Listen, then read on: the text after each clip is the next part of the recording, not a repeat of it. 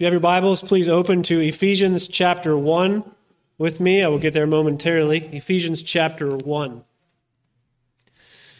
And I would begin by asking you a question to think about. If you ever read passages like this that we're going to look at this morning, are you ever tempted to think that certain truths are simply academic or intellectual? As if it's nice to be able to articulate in an eloquent way certain doctrines or certain perspectives and be able to argue for the right position on that, but don't really see the connection of what the purpose is for that scripture. We need to know that every aspect of divine revelation is given to us not simply for our comprehension, but for our transformation. And this passage certainly is not an exception. Grasping the truth that is written here intellectually is not enough. It has to make its way into our hearts. It has to change us.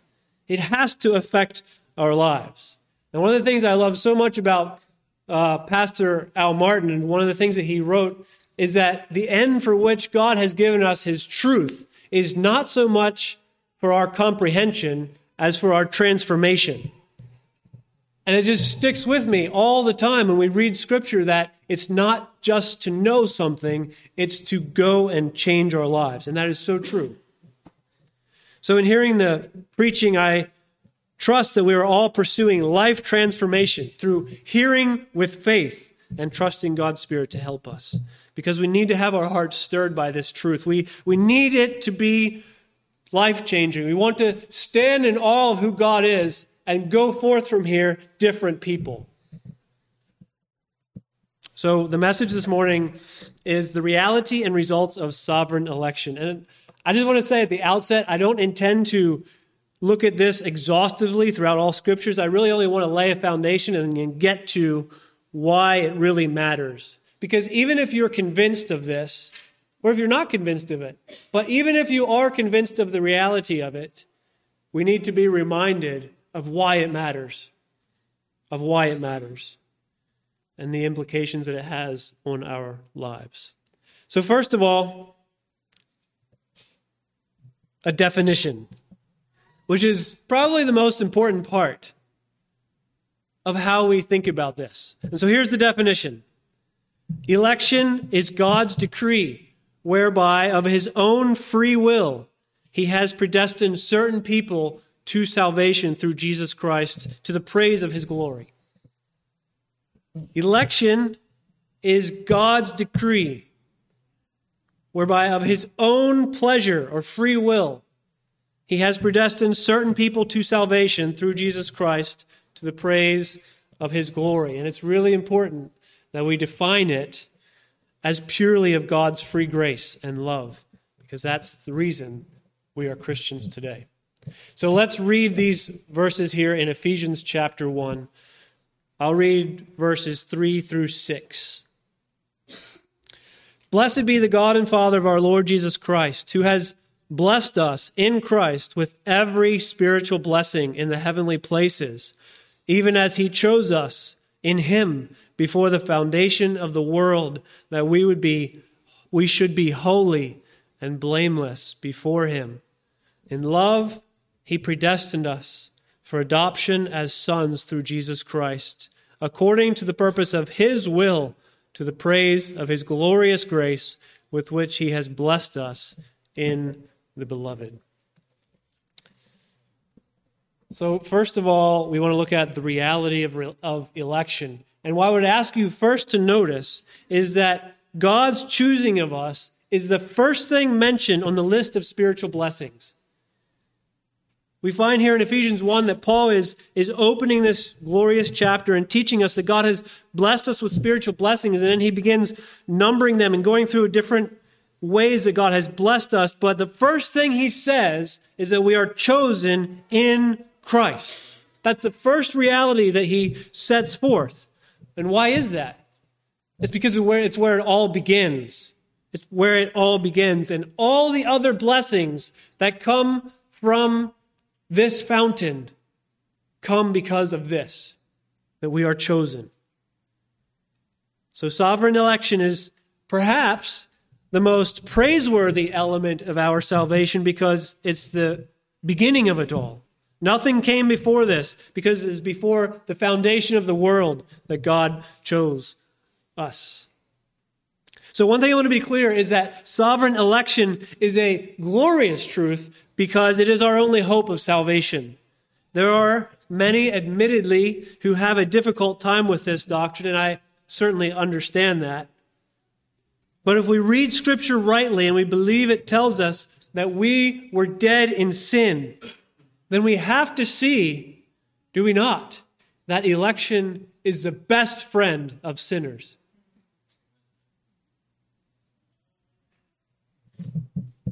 It is a positive choice by God to pluck us from the path of hell and to put us on the path to eternal life. And we must see it as a positive choice. It is wonderful news, brethren, that God chose to save some. And we need to have our perspective right, that we don't see this, we don't foster the attitude of why didn't God save all, but we would see God as gracious for saving some. Because we're all sinners by default and by choice. And so we see the truth of natural man hates this. He really does. He says, I can't believe in a God who would send us to hell and not allow us to choose. But brethren, we can choose. We are volitional creatures. We can choose. But we cannot choose life because we are dead. We cannot choose life any more than a corpse can choose life as he is lowered into the ground. And so what we have to see is that God, the doctrine of God's sovereignty over salvation is what I believe, what is called a watershed issue for every church. Because it's not really a popular teaching.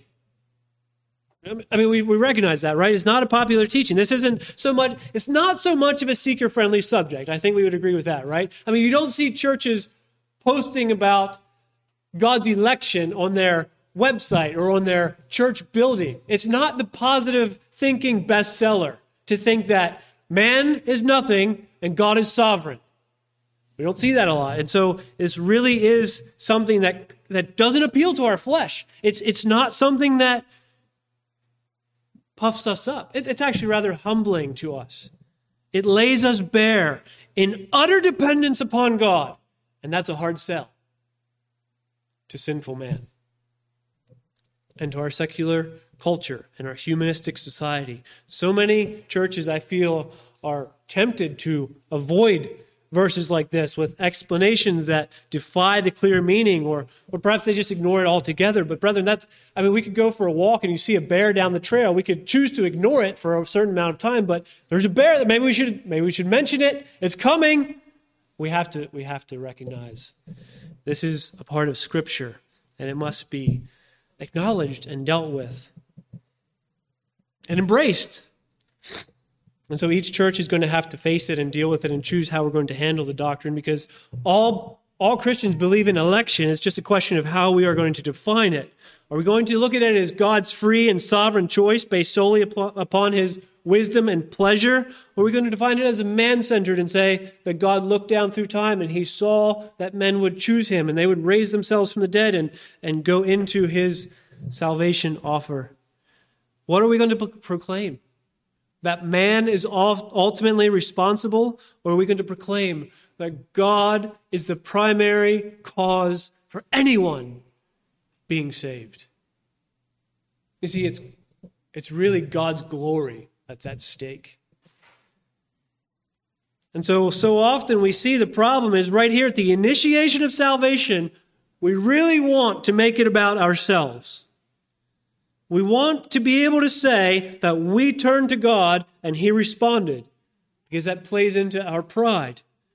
And man really wants to be the author of his own salvation. Even if he is saved and gladly saved, he wants to have the credit for it. And as that happens, our dependence upon God diminishes and we see ourselves as independent and perfectly capable. And so unless we're clear on our understanding of this, we're not going to be a people who really see ourselves as utterly dependent upon God. When man-centeredness dominates our thinking and it fills the crevices of our mind, it just overtakes us, and all of the things that we see are going to become about us, and humility and prayer become an afterthought. But so some say, and I've heard, it's not a big deal. It's really not a big deal. You think God saved you. I think I chose God. Not a big deal. And I think we have to recognize that if the whole point of this and why so many authors of Scripture have made sure it's written, and why one of the quotes that Mark read said it was written with an iron pen, the whole point of it is to remind us that the glory belongs to God. All of it. All of it. It's God who saves. It's God who deserves the glory. For from him and to him and through him are all things, including your salvation. Now, I don't want to just make a straw man just to annihilate him, so let's just look at our own hearts, right? We have to look within us. It is sometimes very difficult to see God as the only being with total freedom. We think it's a bit unfair that salvation depends on God rather than us. And we have a hard time accepting the fact that we're not entirely free. We are influenced by countless circumstances, including our sin nature, including our sinful desires, including our environment, all of which are overflowing with sin. But God is the only one free of all external influences, and his actions are perfect and pure. And so the question becomes, brethren, that we need to see in our own hearts is, has seeing your dependence upon God made you love him more?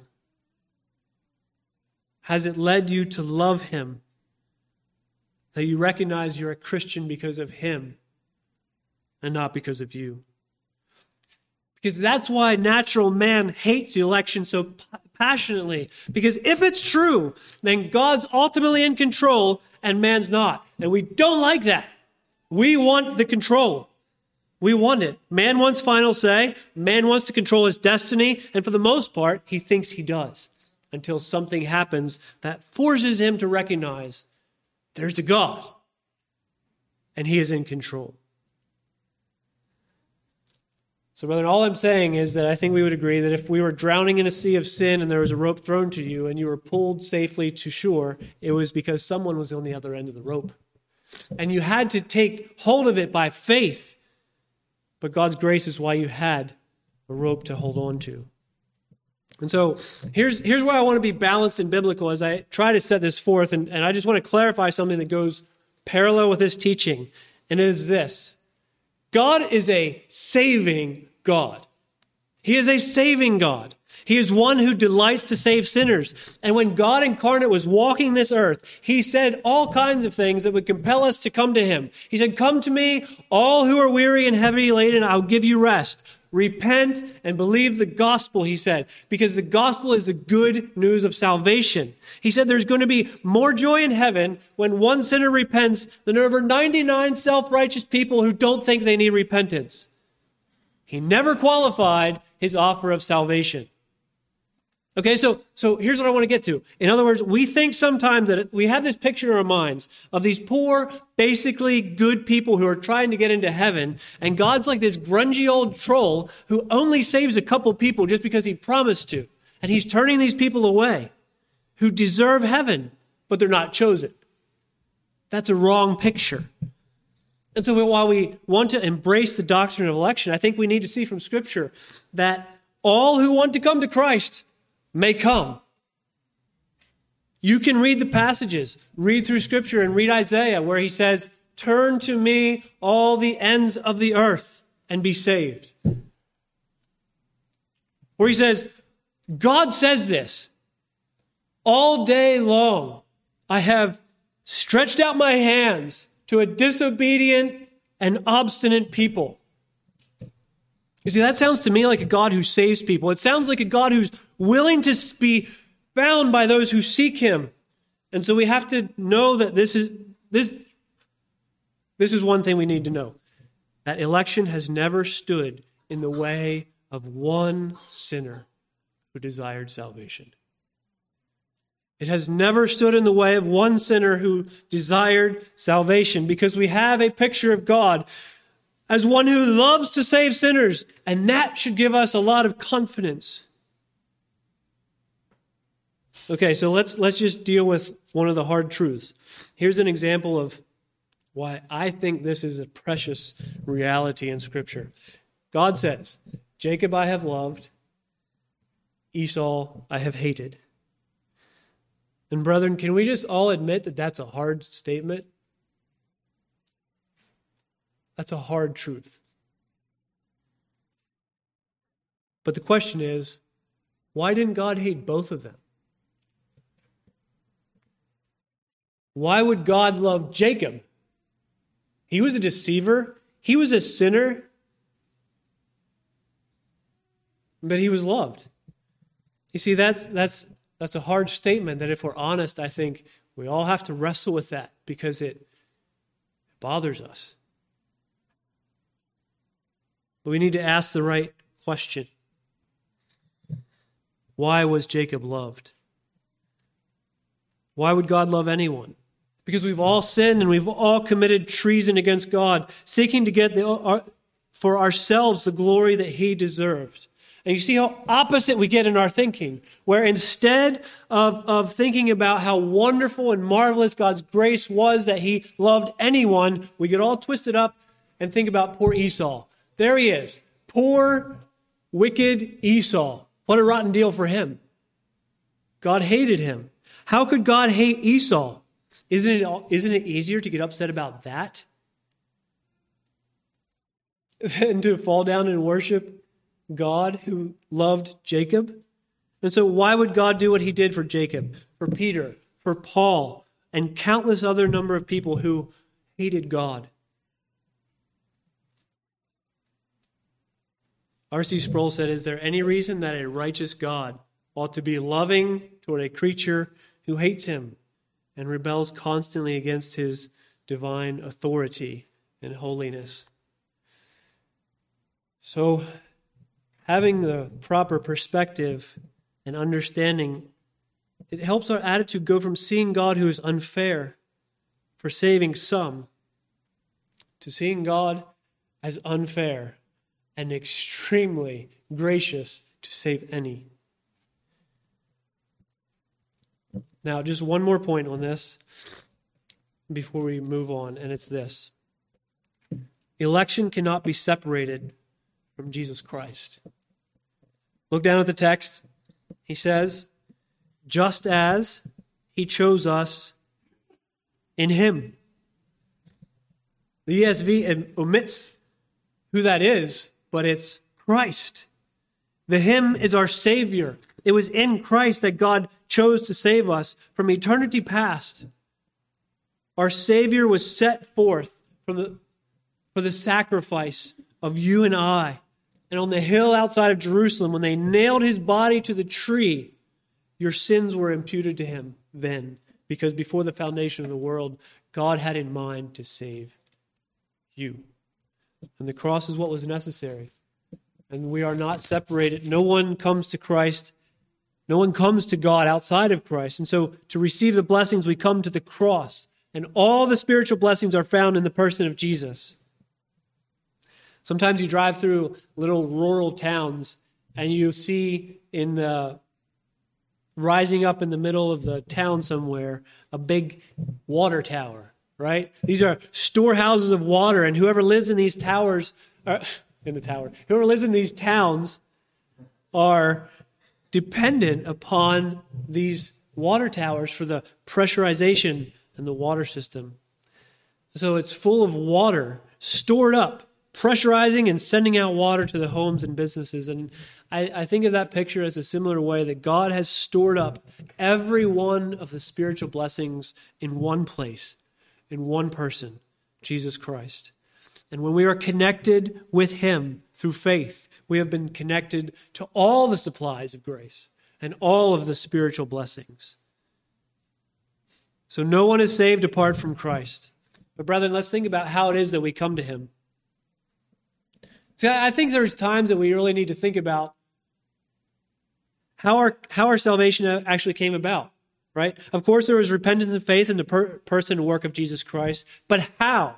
How did that come about? Why did we repent and believe? Was it because we woke up one day and decided this is a good day to repent and believe? What really opened our eyes? What really changed us? It's only because before the foundation of the world, God set his love upon you. Because, see, we can trace the works of God throughout history, and we can see his purpose unfolding century after century. We can see him saving people and sanctifying them, and we trace it back to God's grace. God was gracious to his people. But we don't stop there. We have to ask, why? Why was he gracious? We get to the cross, and we recognize that's how he was gracious. That's how he could be gracious to a sinful people. But why? Why? Why was that the case? And so we keep going back further, through the prophets, through the law, back to Genesis 1. No answer, back before the foundation of the world. And in the last book of the Bible, we find the primary cause for why anyone was saved. And we see the first cause in the chain of events which will consummate in our glorification. Namely, that the Lamb of God has a book. The Lamb of God has a book in which are written the names for all of those for whom he would die. And those names were written before the foundation of the world. And so, why would God save anyone? Well, it says here in verse 6 that it's to the praise of his glorious grace. That's why. And we have to see that it's in his perfect wisdom and mercy. Sheer grace is why he chose to save you. And so I think we have to recognize that election is the furthest we can go back. We can't go back any farther to ask why God would save people. The curtain is drawn there, and we rest in that. It's not because you are smarter or more gifted or more important or dark-skinned or blonde-haired or left-handed or any other thing. It's because God chose to save you. And in Deuteronomy we read, he loves you because he loves you. Amen? Now, let's get to the results of election. We see the reality, but we have to recognize that there are results of this and ask the question, what difference does it make in your life? Because we can't be those who hear truth time and time again and remain unchanged by it. We want it to affect us. We want this truth to filter through our brains and make its way into our everyday lives where we live and work and we understand these things have an impact upon us. So there are many results, but today I just want to give us 3, all right? The first one is obviously humility. Humility. One of the first fruits of truly comprehending something of God's electing love is a profound sense of humility. And I don't think I need to reinforce the fact that man is naturally proud. And none of us gathered here this morning have been fully emptied of the pride that we carry. But lost people especially, they stumble over themselves trying to get to the platform to proclaim their excellence to the whole world, right? I mean, you see that all over the news and politics and social media where all they can do is be proud of who they are. That's the new thing. We want to be proud of who we are. But what of us this morning? Here we are, reminded of the magnificent blessings that we have received. Reminded that we are the redeemed ones. Reminded that we are the chosen race. Reminded that we are blessed above all else to know God and to be possessors of eternal life. And so if we are those chosen people, are we proud? Do we have pride that Maybe the whole world's going to hell, but at least we have the answer, and we sit comfortably. Brethren, we're Christians this morning, yes, but here's the thing. We didn't make ourselves Christians. What are we going to boast in? What are we proud of? And I would just ask you to examine your heart. I'm not saying these things in a condemning way, but sometimes we're tempted to be proud that we know certain truths of the Scripture. So we know a certain doctrine, so now we're proud. Or we've been given a couple of spiritual gifts, and so we exercise them in pride. I mean, what did we bring to God that we would be so delighted with ourselves? A proud Christian? It should not be said of any of us. To describe anyone who is washed with the blood of Christ. And so I would just ask you, as the first fruit, has this made you a humble person? Because there's a difference between knowing about election intellectually and knowing it experientially. If we didn't know it in our minds, like it's some theological sledgehammer that we go around beating up other Christians because they don't agree with it or don't understand it, that's not what it's for. If we recognize this, we're going to use that sledgehammer to work on our own pride. But if we recognize this, God will help us mortify our remaining sinfulness. And so one test we can give ourselves as to whether we have truly come to know this and have it affect us is, has it produced humility in our lives? Have we become so aware of God's mercy towards us that we recognize we were on the path to eternal hell, lifetime upon lifetime upon lifetime upon lifetime of suffering and torment, and God saved us? I mean, are there times that you tremble in humility and gratitude? You see, this has to have an effect on us, right? This has to change our perspective. Just to contrast that to natural man's view of God, natural man hates God who is sovereign. And you can test this out. Go tell a lost person that he's sick and he needs to add Jesus to his life. Tell him that he has a problem, but that a prayer will take care of it. And you know what you're going to find? You're going to find a happy convert. Tell him he's dead in sin and his only hope is to go home and cry out to God for mercy to save his soul. And he will hate that message. He'll hate it. Because we don't like to hear Jesus say, "You didn't choose me, I chose you." So there is an objection to this reality, and it's that God is not fair, right? But as we've discussed, we have to see that as, that's a legitimate objection. It isn't fair. It isn't fair that God would save me. It's not fair that he would save you. It isn't fair that he would forgive a single sinner who rebelled against his holy will and his grace that was displayed through Jesus Christ. How could God save anyone when we read there in Ezekiel that the soul who sins shall die? And we read of Adam being told, you eat of the tree, you're going to die. And he was met with grace and a promise of salvation rather than immediate and eternal death. See, this must humble us because we were just as eligible for hell as anyone else, and yet God has had mercy on our souls. Do you understand why this, maybe more than any other, is a spotlight on man's soul? It just exposes everything that's in there as, we don't like that. And yet, God needs to expose that in order to humble us. so that we are not natural anymore in how we see God. We are not those who see God indebted to us. We see God as a God who had mercy. So what can we say?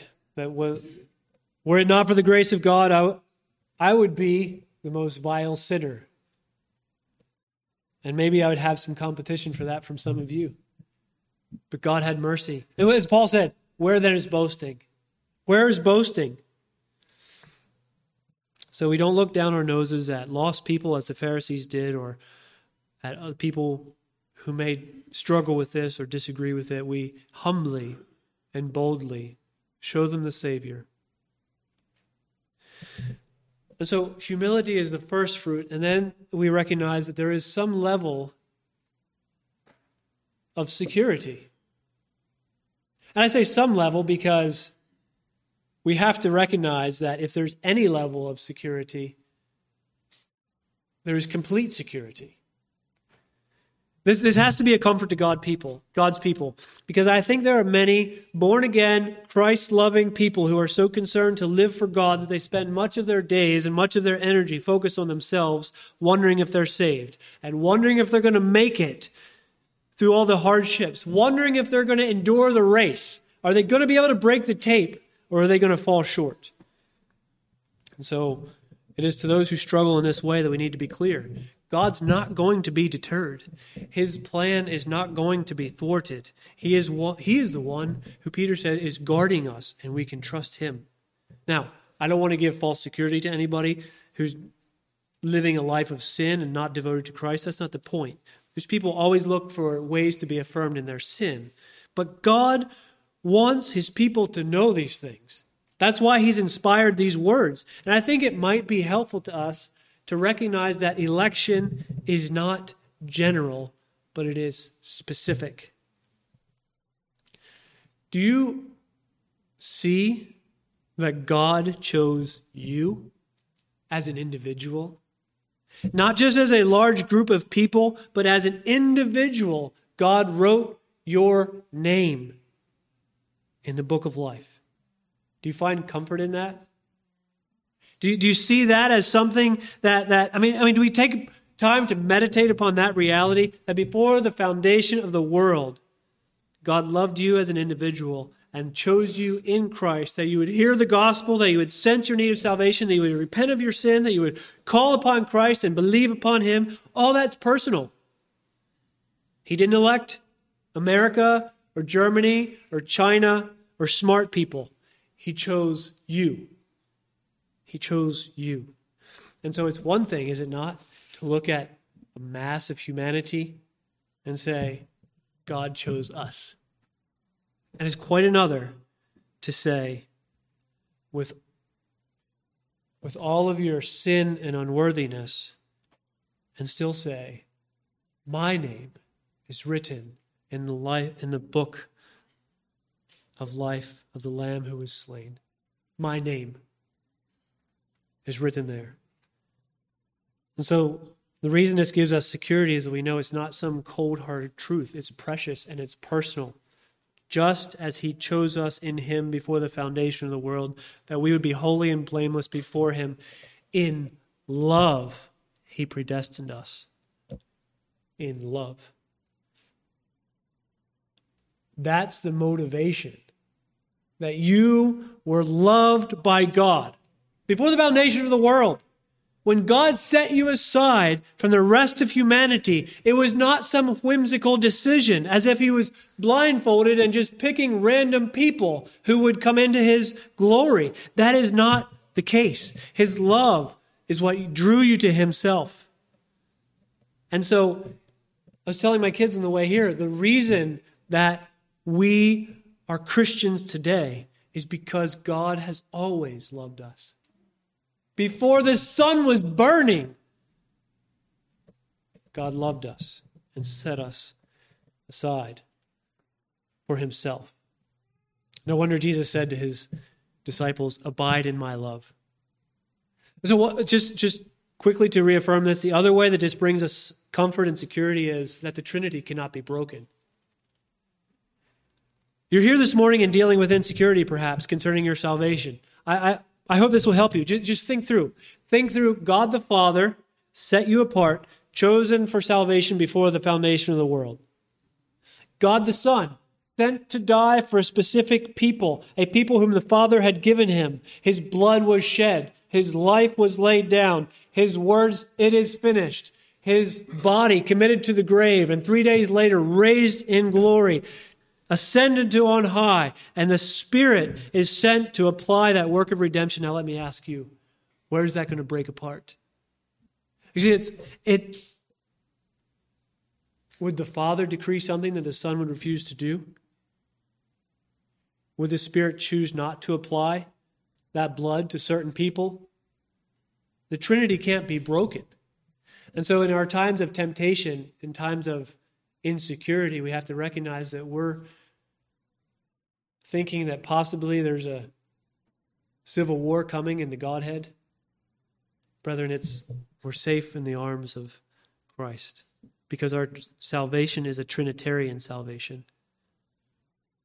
So I'd encourage you, hold fast, fight the good fight, because that's what we're told. We need to hold fast, we need to press on, we need to run the race, all the while knowing that nothing can separate us from the love of God in Christ. And you need to know that should all the hordes of hell and all the temptations and trial and everything come against you, nothing can rip you from the hands of the Son of God who died for you. Nothing. So, humility, security, and finally, evangelistic success. Brethren, think with success. Evangelistic success is a fruit of the doctrine of election. Now here we have something to think about. If God has chosen us, if God has chosen many to be saved, then we can share the gospel with a great deal of confidence because we know that in some way or another, God is going to save his people. And we're going to see evangelistic success. Now, just be honest. Is that your mindset? Is that our mindset as a church?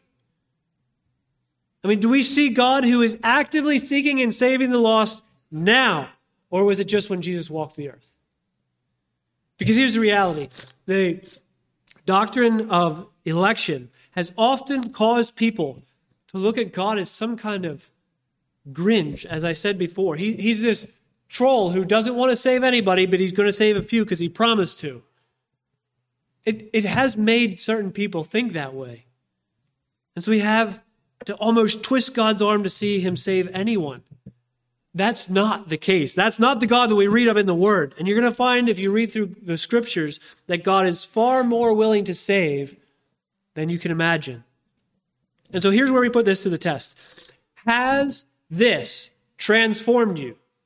Or has it simply entered your mind and stayed there like some kind of argument to be used later? God's election ensures that we're going to see people saved. Do you believe that throughout your week, or just when you read old books or come into conversation that this topic comes up, right? I mean, do you believe it when you pray for the lost or you share the gospel with other people like we talked about this morning? Because this is going to give us a motivation for proclamation of the good news. Right? I mean, we just have to think. God decreed to save sinners. He's not going to act on our preferred timeline most of the time, but he's going to save people. He's decreed it, and he's going to accomplish it. As part of the way he's going to accomplish it is through you and I opening our mouths and proclaiming the gospel. Right? I mean, all we have to do is look at Nineveh. Nineveh was spared for a time. Nineveh was spared, but Jonah had to go preach. And so here's the thing. We need to press upon people their need to repent and believe because it's the only way to be saved. But knowing this truth is going to help us share the gospel with optimism rather than fatalism because we know something that they don't. Namely, that God has in love predestined a myriad of people to salvation, to the praise of his glory. A myriad of people. And so does this doctrine change your mindset and change your life as it should? Are you an optimistic evangelist? Or are you fatalistic in your apprehension of what the gospel is able to do? Because it's easy to think, I admit, it's very easy to think in our day, in our land, that God's really only saving a few people in a few faithful churches. Maybe somewhere over in another country he's saving a lot of people, but not right here, right now, because we just don't see it. Thankfully, he does save people. But maybe we're not proclaiming the gospel as we should because we don't believe it's all that effective. And we just see people as too hard, too far gone, too sinful, and we don't proclaim the gospel because we don't believe it is effective. But brethren, we've got to proclaim it. We've got to proclaim it. This has to make a difference. We want to be a people who proclaim it in hopeful expectation. Because you can go there and read Revelation 9, that Christ is going to save people from every tribe and tongue and nation. And we recognize those people are not going to turn to God by seeing a tree or a river or a mountain. They're going to come to him because someone preached the gospel to them. That's how. And so we want to see this, that the gospel is going to be successful because God has ordained that many will hear and believe. We are ambassadors. We are ambassadors of the greatest message.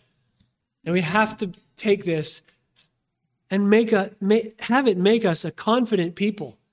Have it make us an outward focused people.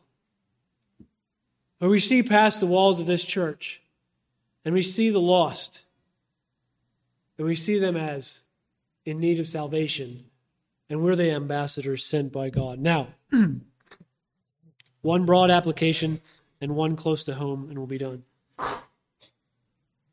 Brethren, we believe God saves. And so that's why we send out missionaries who are called and qualified. And when we do that, we're going to eventually hear salvation springing up in that place. How many of you planted a garden this spring and didn't expect anything to grow? Right? We send these people out so that we can anticipate souls being added to the kingdom, because they're going to be faithful and they're going to take this gospel to these people whom God will save. And so this doctrine alone, aside from many other reasons, but this is enough to motivate and compel a person to a life of missions. Because God's going to save people from every corner of the earth. In every rotten and most dangerous place, God says, I have my people there. Don't leave. Don't be afraid. I have my people there. And this is something that we need to be aware of. And so maybe God would use this as a reminder to you, and as a confirmation that you should go somewhere and proclaim freedom to the captives and the favorable year of the Lord. Because just remember this, missionaries are not Navy SEAL Christians. You know what a missionary is? A missionary is somebody who believes God. Someone who believes God is with them. And they believe they have a message. And they believe that message is going to be effective and to save people. And so they're saying, we're going after the captives. We're going after the captives because God's going to save his people. And so we send out the Jabellos and we support Emily. Whoever it is, we send them with anticipation. So evangelism or missions, it is a sacrifice for sure, but it is not primarily a sacrifice. It is a gift. It is an opportunity to see God fulfill his promise and reach down right in front of you and recreate a person. And you get to see that. You get to be a part of that. So this is what will pry some of us out of our comfortable lifestyle and throw us into some jungle somewhere or some frozen tundra of some distant place where we know that there are poor souls who are going to be saved because God has his people there, and we have a message, and we know that they're going to be saved eventually. Maybe this could even create optimistic Reformed Baptist missionaries. How about that? Optimistic Baptist missionaries. There we go. So the question is for us, what are we going to do? What are you going to do? Are you going to write tracts? Are you going to hand out literature? Are you going to go to your neighbors? Are you going to go to your friends? Are you going to go to the nations?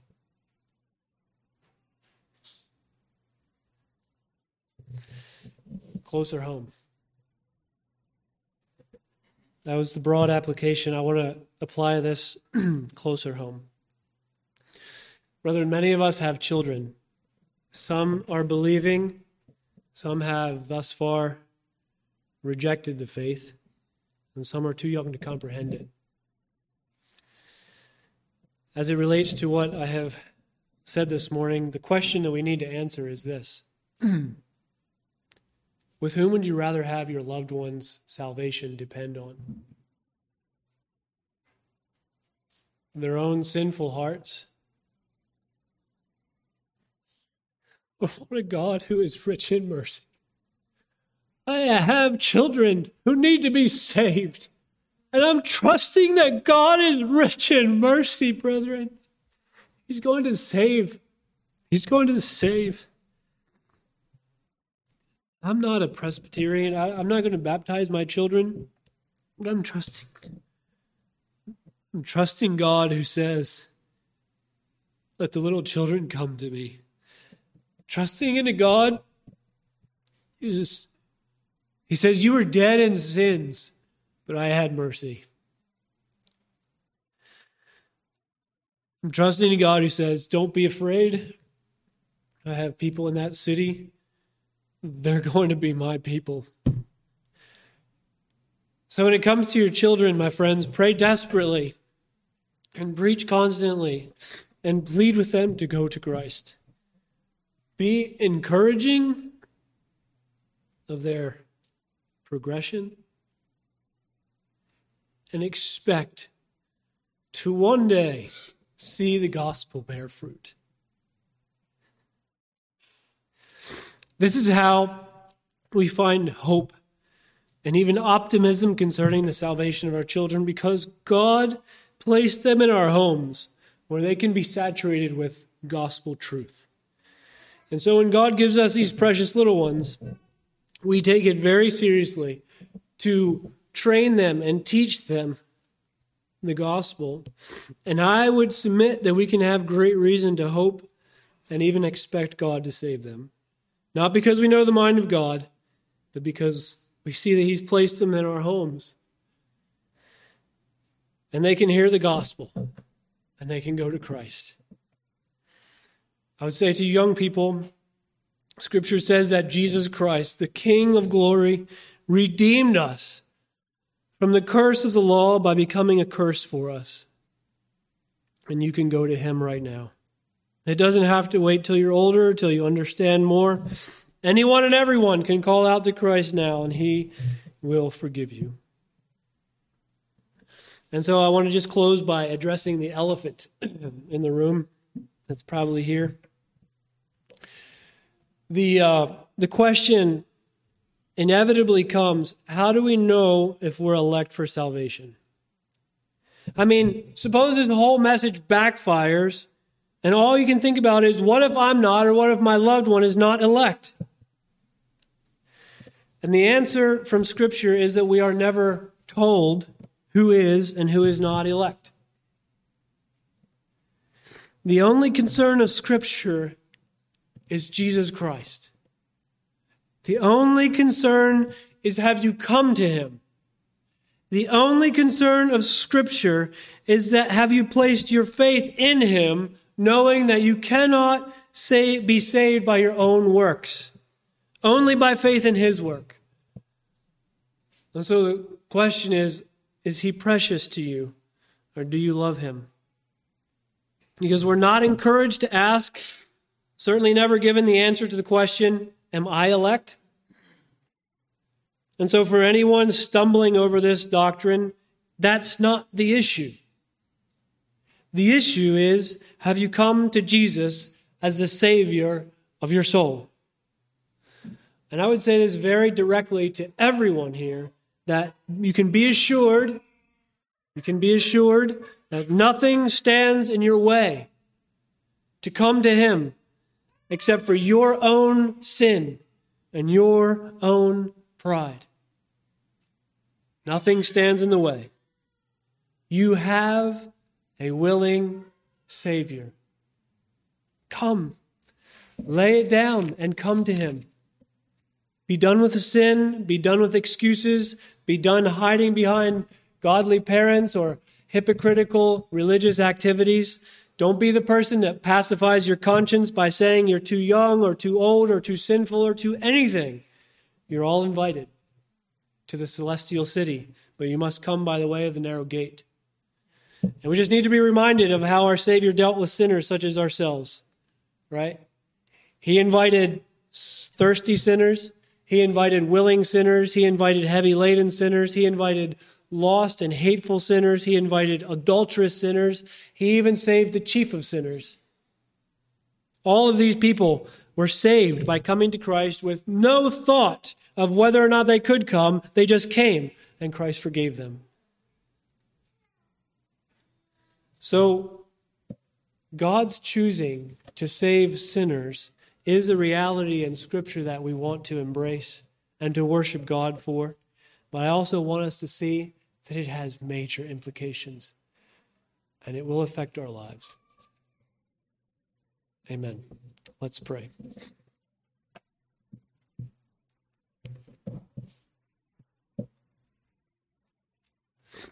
Father, we worship you for many things. And this morning we worship you that you are a God who is rich in mercy, and a God who saves, a God who humbles us, a God who is in whose hands we are secure, and in whose mercy we can hope that we will see a bounty of souls come forth. And I pray, God, that whatever truth was spoken here today, that you would seal it to our hearts. Lord, if I have spoken in error, please forgive me and remove it from our minds.